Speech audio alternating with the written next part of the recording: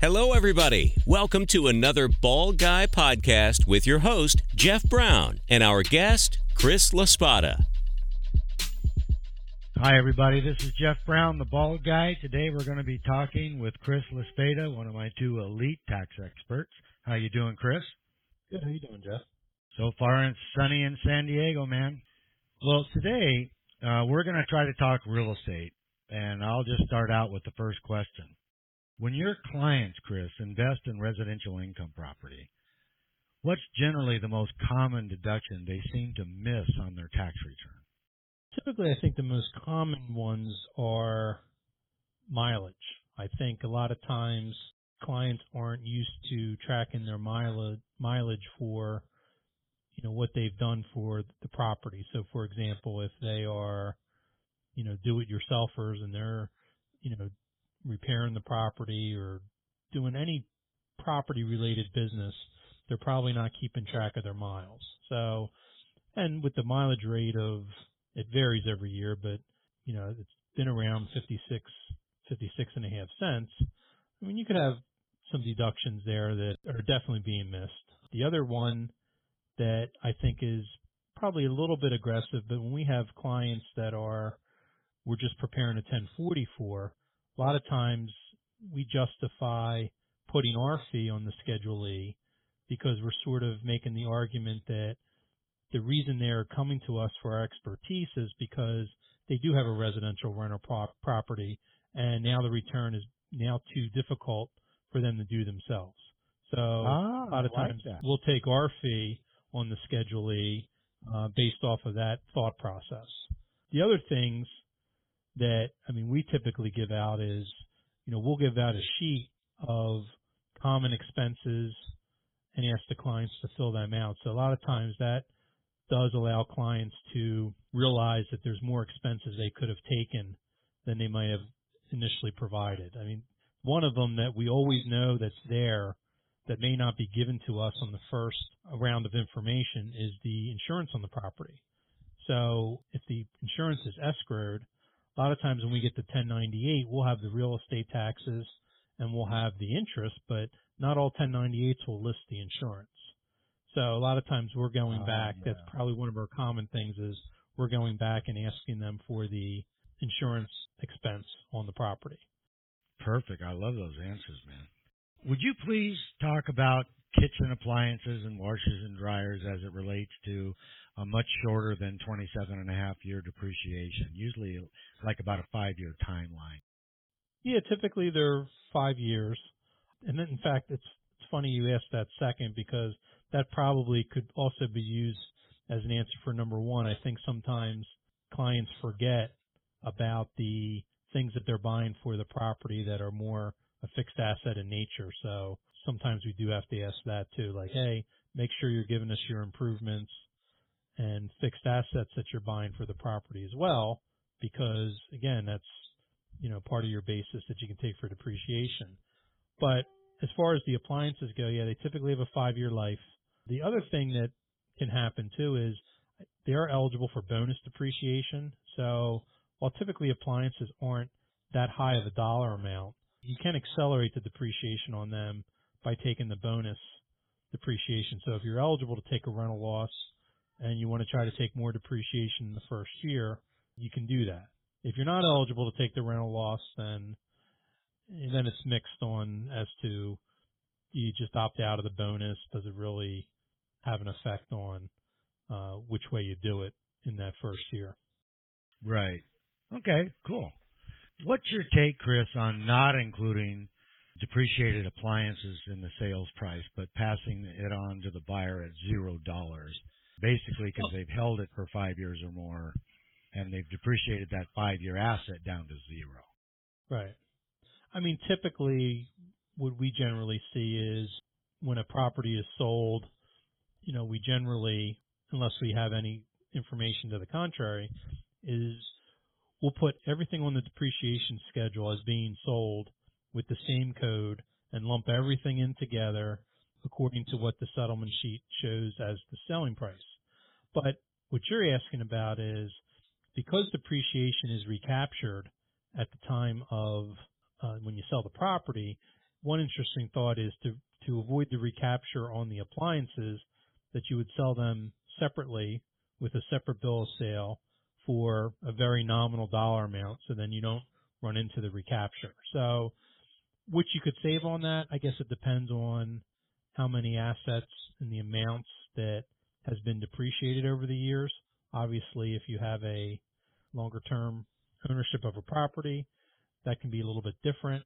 But, again, it's something that could potentially save a couple bucks, and anything that can save money, I guess if you take the time to get the proper documentation, you should take advantage of it. Most taxpayers might not go get the separate bill of sale and might not think about doing that, but if you were to be audited, that's the type of paperwork you want to be able to justify why you did what you did. Gotcha. When it comes to selling, Chris, what goes into the decision-making process, whether to sell or not, maybe do a 1031 exchange, or, keeping the property? From your viewpoint, what goes into that process? There's actually quite a number of things that go into that. First thing being, what is the potential capital gain on the sale? So then you can project how much of the proceeds would go to taxes if you were just to proceed with a regular sale. So when I talk about capital gains, you're always talking about capital gain rates, and there's 3 different capital gain rates depending upon the income that you make. So sometimes the capital gain rates can be different, which if you're in the highest bracket could prevent you or could sway you into looking into a like-kind exchange. So if you're able to identify a property that you could exchange for it, and you're in the highest tax bracket, which means you're paying at the highest capital gains tax rates, that could be a great vehicle to defer tax on. If you're paying tax at 15% capital gain rates and you're not in the highest bracket, you could have the opinion that that's the lowest those rates could be, so you might as well pay the tax now rather than defer the tax. Another issue that comes up is, especially with like-kind exchanges, is you shouldn't just buy something just for the sake of doing the exchange. Sometimes I see clients make the mistake of buying a property because they want to do a like-kind exchange, and then the property that they buy, they either have to put some funds into to rehab, or maybe it's not as good of a rental property as they thought it would be. There's vacancies. So sometimes I think all they're doing is, yes, they're avoiding the tax, but they're putting other money into it that, they don't necessarily wouldn't have needed to do if they just went ahead and paid the tax. Sometimes I think you have to have, not paying the tax isn't always a good enough reason for making that decision whether to sell or not. Another factor about selling or not selling is, we run into taxpayers that have inherited properties, whether it's buildings, land leases. We have a good example of a land lease. I guess I don't know if everybody's heard of Chick-fil-A, but a lot of their deals are land leases. They're not buying the ground that their restaurants are on. And the reason I bring this up is some clients have very low basis in these properties. And sometimes they might look at it as, hey, I better dispose of these before I pass away because, I don't want my family to have to deal with it, and I can get all this money in. And while it sounds like a good plan, the problem is they're going to have a high tax bill to do that. And a lot of times the planning in those situations becomes telling a client their goal should be to die with ownership of the property, so whoever it's left to would get stepped up basis. And now, if that next generation wanted to sell the property, they're doing so relatively tax-free. Right. A lot of times, the people themselves who inherited it also got it at a stepped-up basis, correct?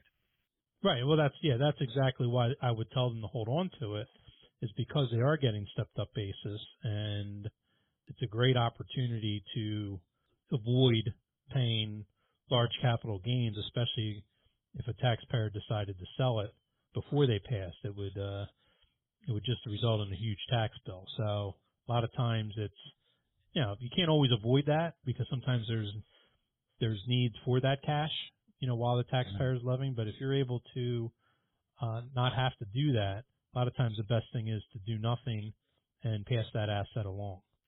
Oh, sure. And over the years, I've had, maybe a dozen or so clients, Chris, who've inherited income property, small usually, and they got the stepped-up basis treatment, so they were able to sell those things, not suffer from any capital gains taxes to speak of, if any, and then take that cash and spread it out in maybe a superior way than it was when they inherited it and go from there. It's a real head start for some people. Right. The other factor about selling or not selling, we see this more with vacation properties. Being on the East Coast, we're close to the Delaware and New Jersey beaches, but we also have clients that own property in the Outer Banks, North Carolina, very popular area. One of the things that they deal with in terms of this is, where do they think the market's going to be? So they could have a high-end rental property, beachfront property, and they have to try to make decisions based off of, hey, do they think the market's going to come back? And if it comes back, what is their potential? So there was a case, I guess, in the Outer Banks where I guess, one of the storms hits and the insurance companies all of a sudden charging outrageous amounts for flood insurance. Well, what that's done is it's affected the comps in those areas.